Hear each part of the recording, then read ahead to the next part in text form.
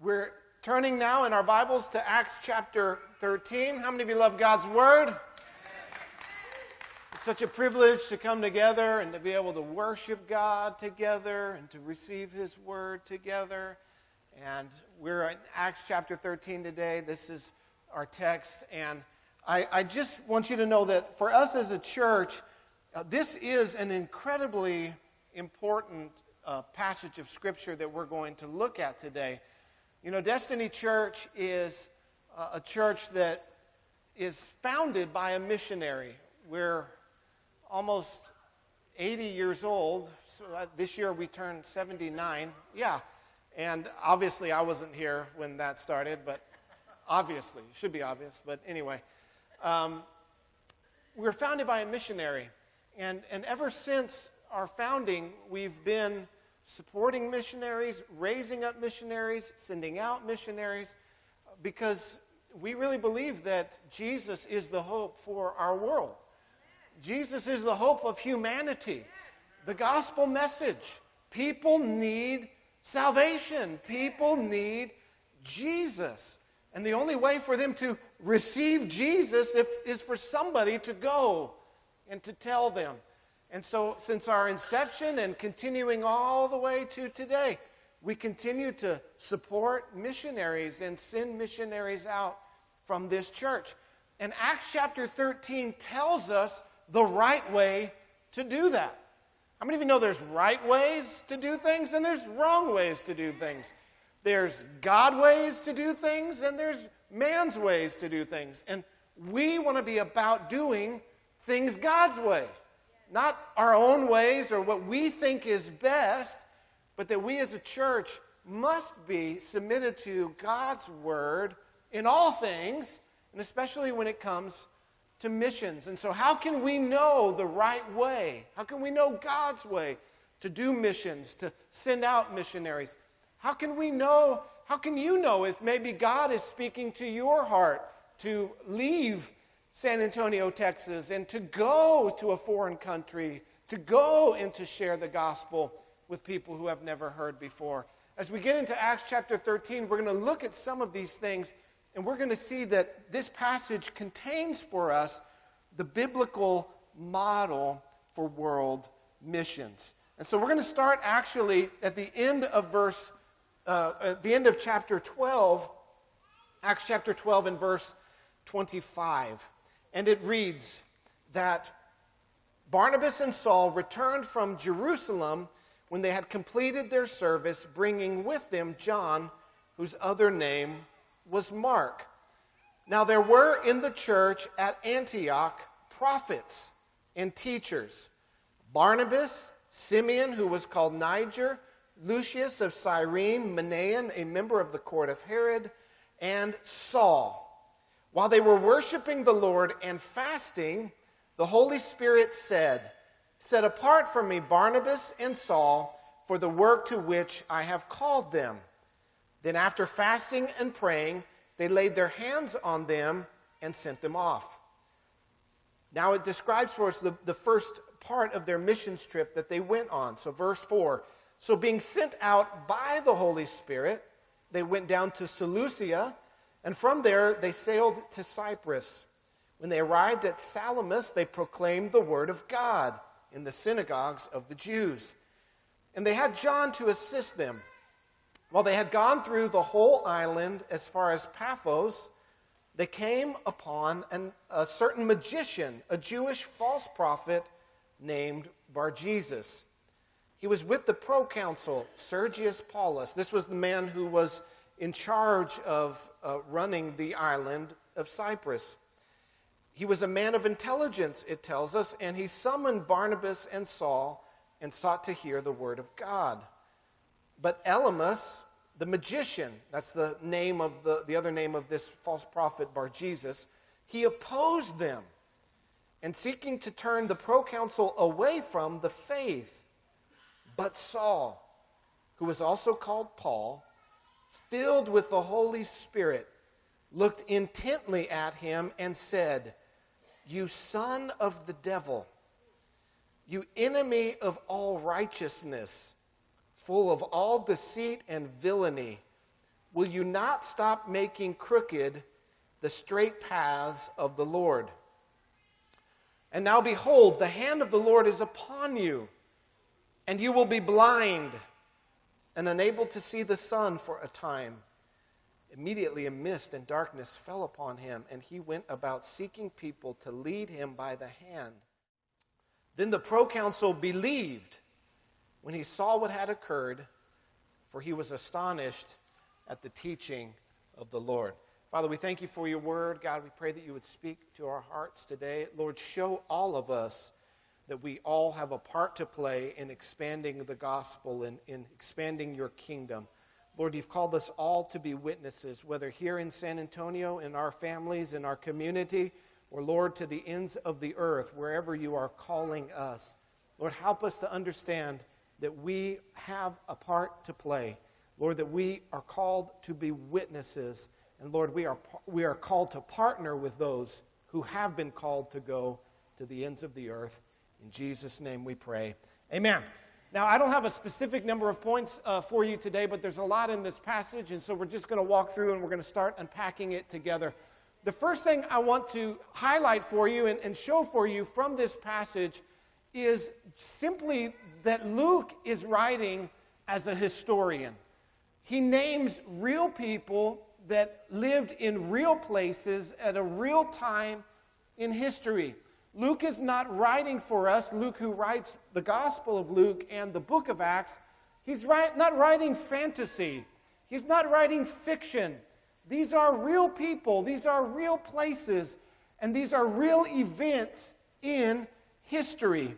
We see at the beginning of his Gospel, the Gospel of Luke, he lays out why he's writing these things down for us. And I think it's helpful if we look at his introduction to the Gospel of Luke.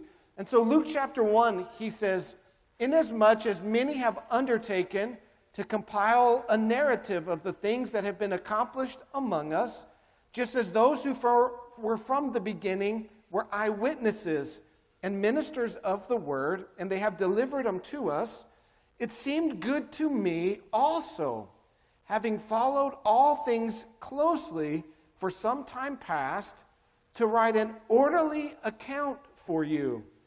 In verse 4, he says, "that you may have certainty concerning the things that you have been taught." Luke goes, and he goes on this mission of a historical mission. And he goes and he interviews the eyewitnesses that saw Jesus' life, that saw the miracles, that saw his death and resurrection. He goes and he witnesses people who, or interviews people who were a part of the early church. And eventually, he joins Paul and begins to travel with Paul as one of his companions. And so he then begins to write as an eyewitness. But he is writing for us history. This is history.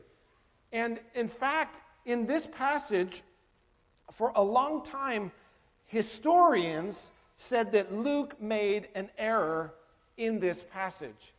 For a long time, historians argued that at the time, this title of proconsul would not have been given to someone who was leading the island of Cyprus. But about 100 years ago, archaeologists discovered this man's name, Sergius Paulus, and in front of his name was the title of proconsul. And history eventually will catch up with the Bible. Eventually, historians will catch up and archaeologists will catch up. And Luke was vindicated. And time again, Luke has been shown to be the most accurate ancient historian. Of all of the ancient historians, Josephus, the other ancient historians that wrote during this time and time again, Luke has been proven to be the most accurate historian of the ancient world. These are real events. These are real people. These are real places. These things really happened. And I want you to have a confidence, and this is why Luke writes for you, that you can be sure about the things that you have been taught, that you can be confident that these things really took place. The next thing I want to show for you and highlight for you is now into Acts chapter 13 and looking at this missions trip that Paul and Barnabas are sent on.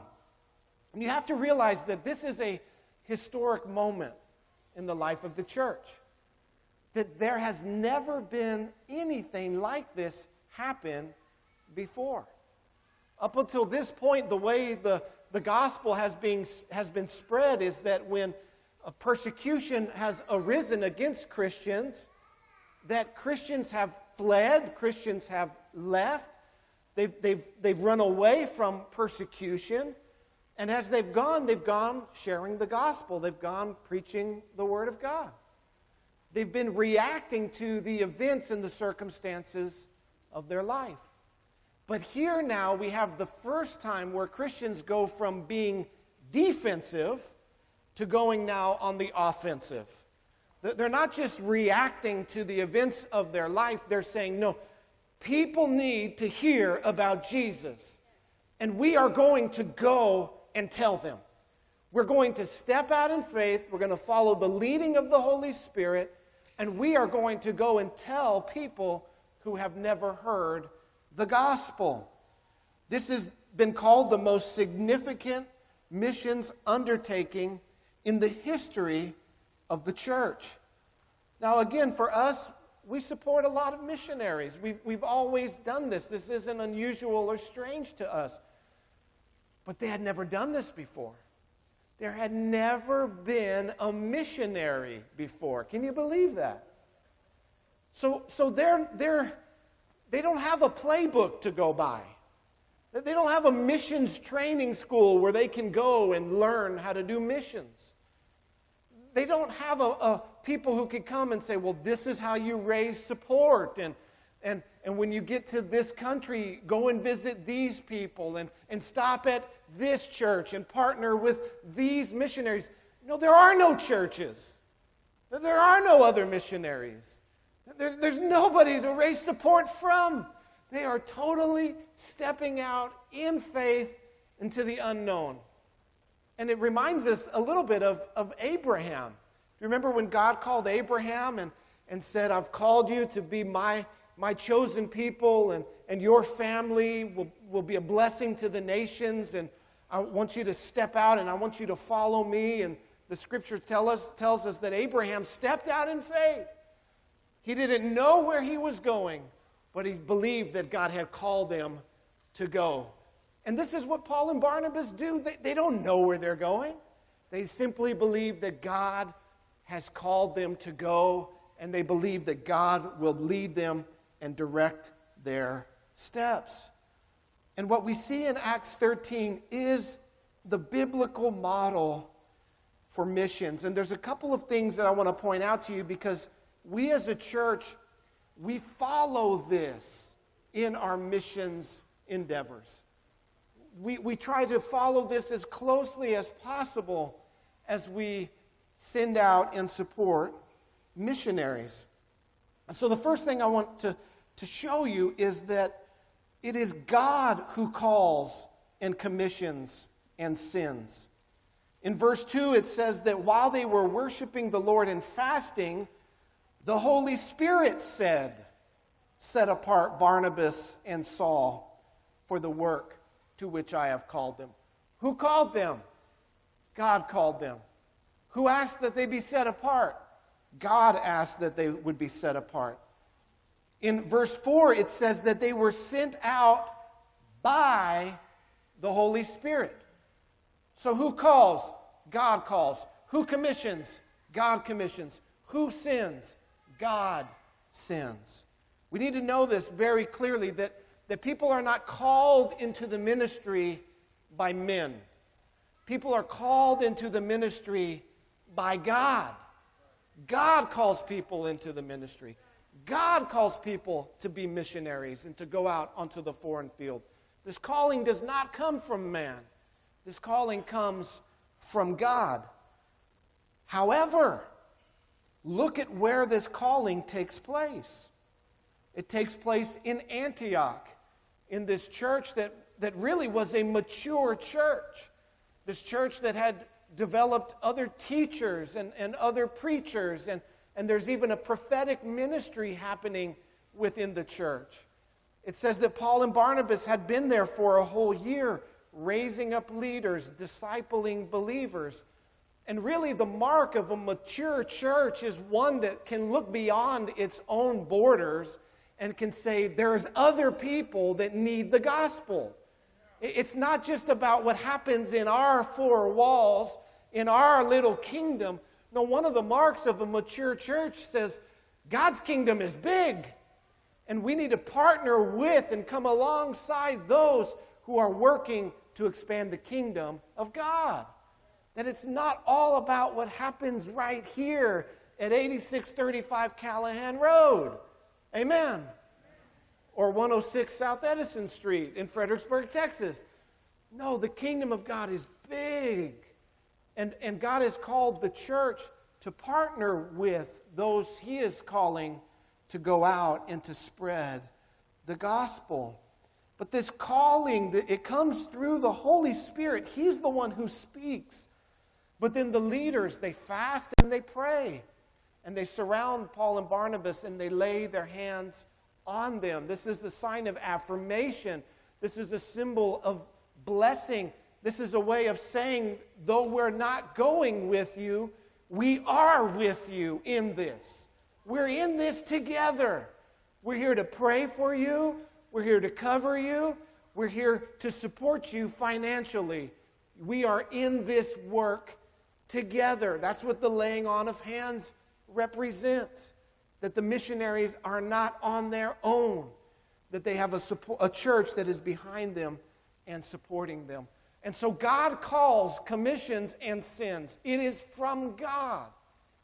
But it happens through a local church. As they're a part of this church, a part of this ministry, they are plugged in to this church. Also, we see that Paul and Barnabas, they're not novices. They're not new at this. They're not brand new Christians. Paul's been a Christian now for 9 years. Barnabas a Christian much longer than that. They've been working together as a team for a long time. And they've proven themselves to be both faithful and fruitful in ministry. They've proven themselves. They've shown that they are called by God. They've shown it. They've proven it. It's obvious to the leadership. It's not a question mark. Well, are they called or are they not? No, their lives have been fruitful in the kingdom of God. And they've proven themselves faithful over time. Over time that they were planted in this local church in Antioch. We read about how they came back from the small trip that they had been sent on to Jerusalem. The church in Antioch had raised a large offering and entrusted it to Paul and Barnabas to deliver to the church in Jerusalem as a way of helping them in a time of need and famine. And Paul and Barnabas, they didn't stop in Las Vegas on the way there and spend it all, right? That they were faithful, that what was entrusted to them, they delivered it. They proved themselves faithful. And so if you are feeling a call of God to missions, to ministry, prove yourself faithful. Get involved. Plug in. Show that you are fruitful in the work of God and show that you are faithful in the work of God. They knew who they were. They were tested leaders. And so they lay their hands on them and they send them out by the Holy Spirit. And finally, in Acts chapter 14, after they go on this trip lasts about 18 months that they're out there. About 18 months later, they come off of the field. They take a break from this missions trip. And where do they go? Well, they come back to Antioch. They come back to the church that had sent them out.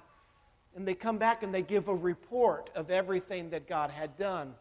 And they're accountable to the leadership there It's so important that we see this, that they give an account of what God had done and how He had worked through their life and in their ministry. And this is the model that we as a church follow in missions. That we believe that God is the one who calls. The call comes from God. But it's affirmed by the local leadership that can see it so clearly, see it so definitively, see that they are faithful and see that they are fruitful. That we send out people who, they weren't saved last week, that they know how to work and they know how to do ministry, because when they get out on the field, what we see is that they encounter hardship, that they encounter difficulty, that they encounter spiritual forces of darkness. And so you don't send out people who don't know how to handle those kinds of things. You send out people who know how to pray, who know how to remain faithful, who know how to endure under spiritual attack. And then finally, that they report back home and share what God is doing, how we can continue to partner together, how we can pray and see the gospel moved forward. Now let's look at what they did once they got out there on this missions trip. This is really important for us to see what they did as missionaries. In verse 5, it tells us, after they were sent out by the Holy Spirit, they got on a boat and they sailed to the island of Cyprus. When they arrived there, what did they do? They proclaimed the word of God. This is what they do. They preach the word of God. They are taking the gospel to people who need to hear the gospel. In verse 7, it says that the word of their preaching and teaching, that it spread to the leader, this proconsul named Paulus, the leader of the island. And he wanted to hear the word of God. He wanted to hear this message that Paul and Barnabas were preaching. And so he summoned them and had him come to them. And then finally in verse 12, it tells us that he was astonished at the teaching of the Lord. And so what we see in all of this is that the goal, the bullseye, the thing at which all missions work is aiming at, is that people would come to faith in Jesus Christ as the Word of God is preached and proclaimed, and that they would be built up and brought into the church, the family of God, churches being started, churches being planted. And we see as missionaries go out and as they share the Word of God, share the gospel of Jesus, that the Holy Spirit empowers that message to be effective in people's hearts and in people's lives.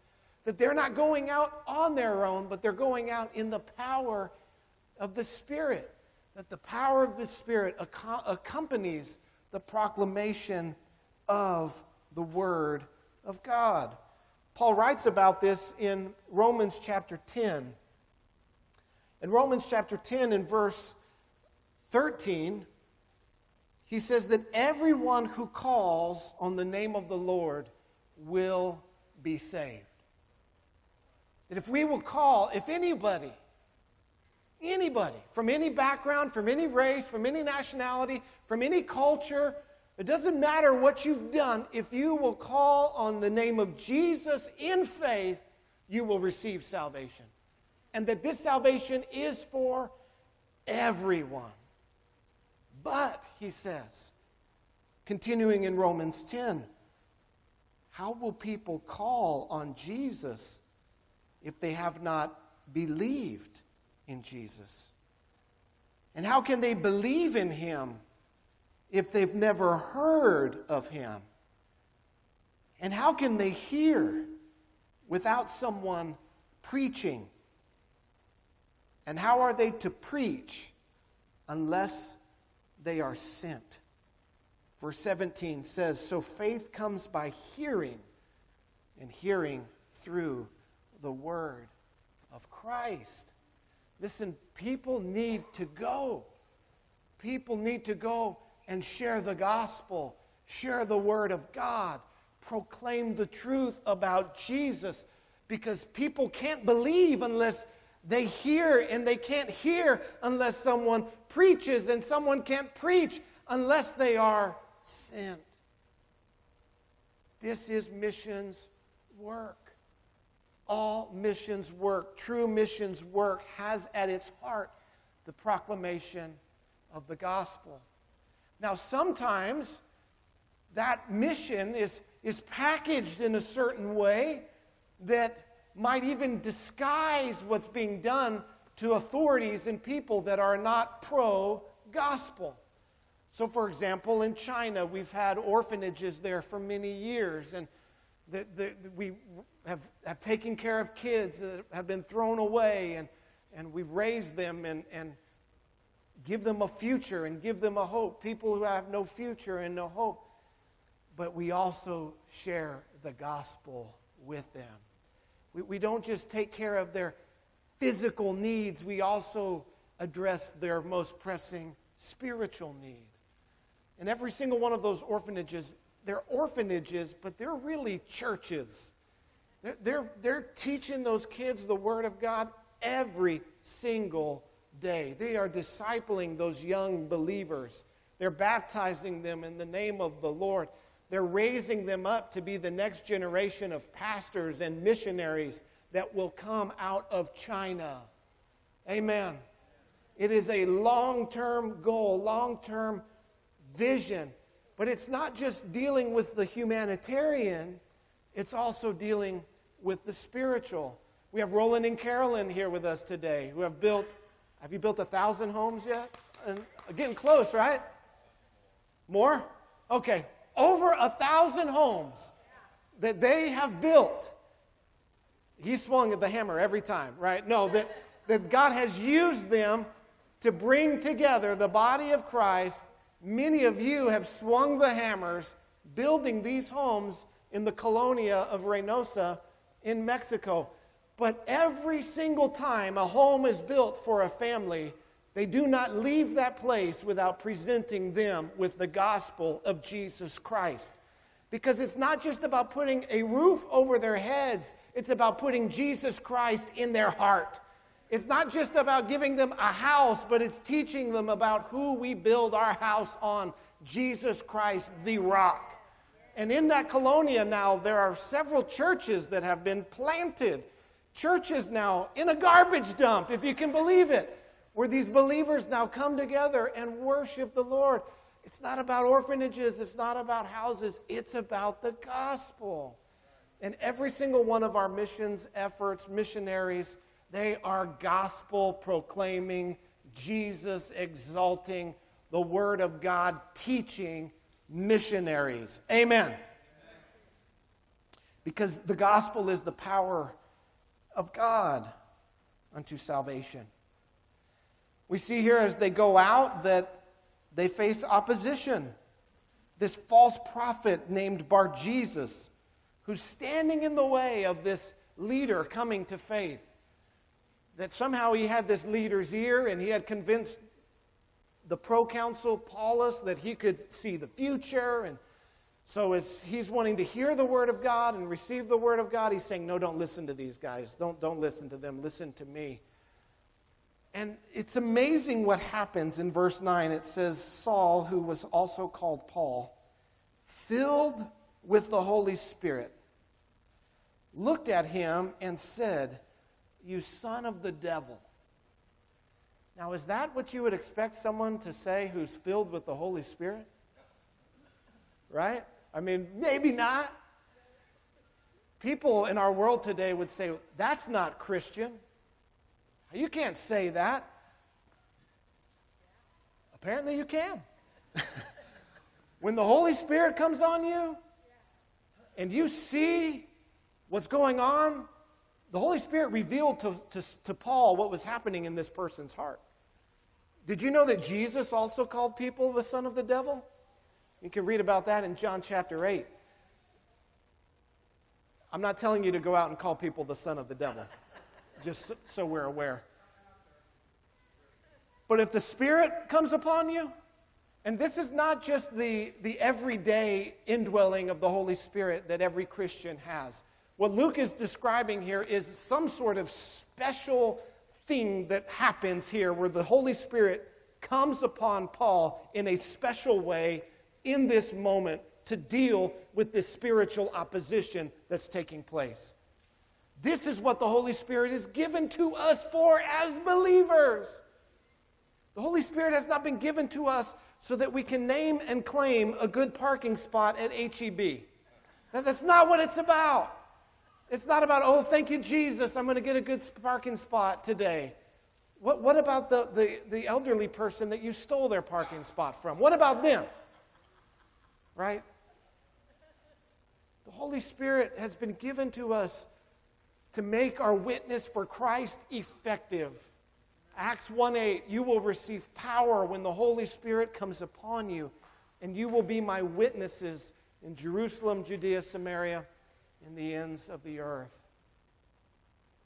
Sometimes I believe there are people in here who you've wondered why it is that you don't feel and sense the power of the Holy Spirit in your life. And might I submit to you that it's because you're not being a witness. You're not witnessing for Christ. That's where the power is. To experience the fullness of the power of the Holy Spirit, you must step out in faith and begin to witness for Jesus. Share the gospel with your friends, with your family, with your coworkers. You might not have a plan. Guess what? Paul and Barnabas didn't have a plan.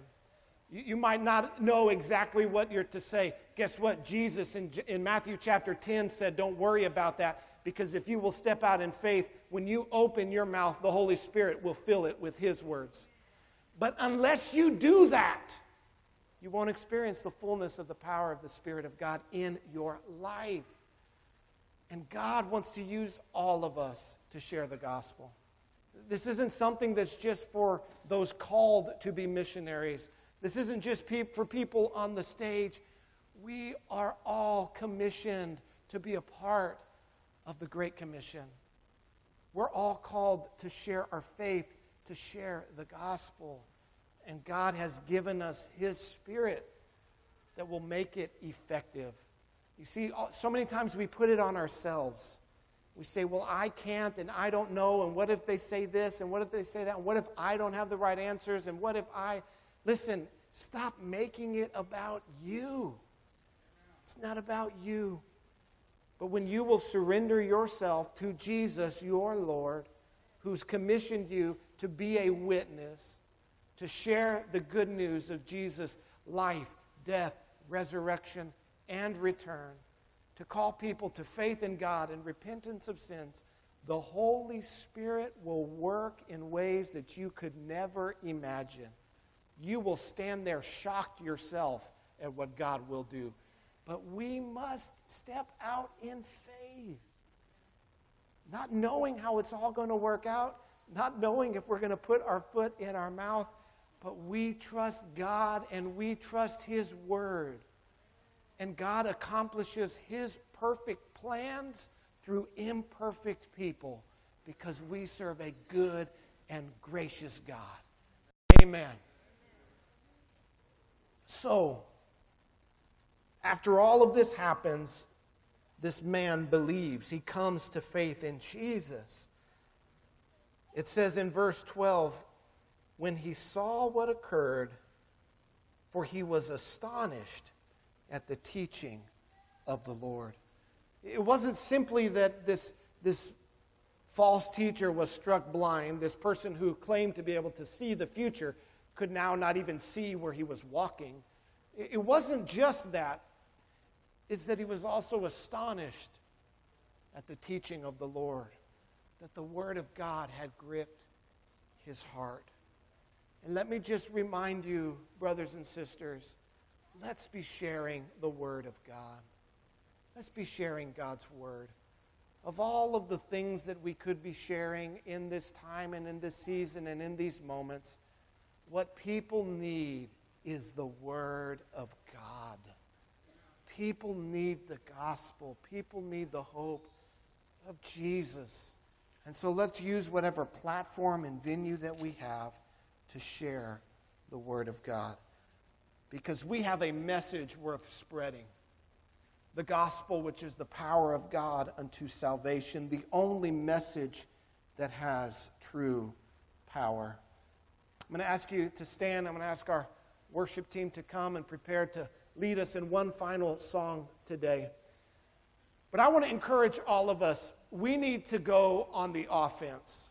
It's time for us to not just be playing defense in our lives, not just to be playing defense against the attacks of the enemy and hoping that the devil will just leave us alone. No, it is time for you and I to become offensive for the Lord, to go on the offense, to begin to share the love of God, the gospel of Jesus, to shine the light, because we truly do have a message worth spreading.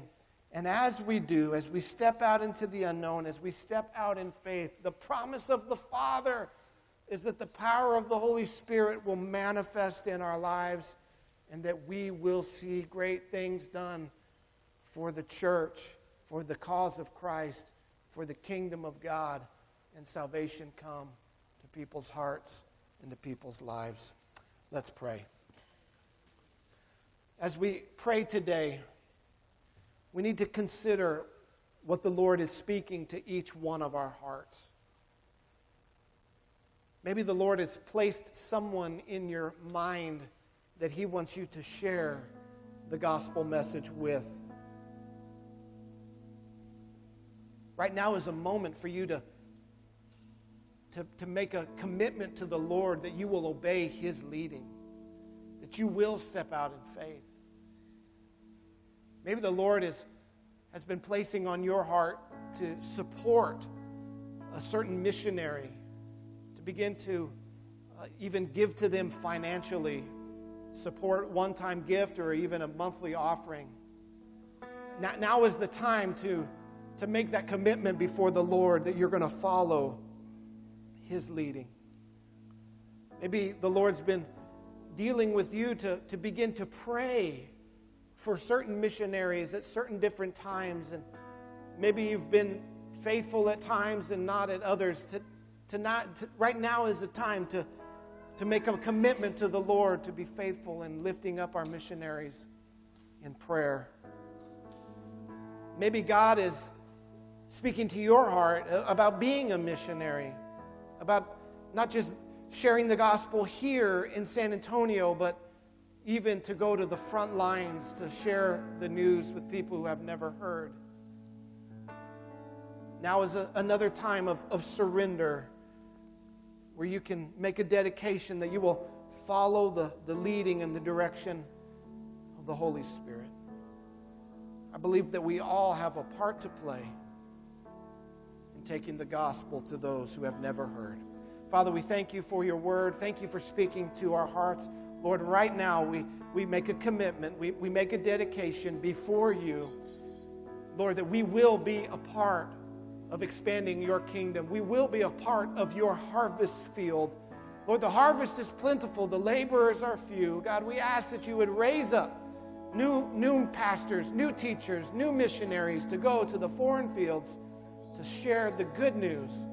And Lord, we as a church, we continue to dedicate that we will be a church that partners with those that you are calling to bless them, to support them, and to send them out as you send them out by your Spirit. In the mighty name of Jesus we pray. Amen.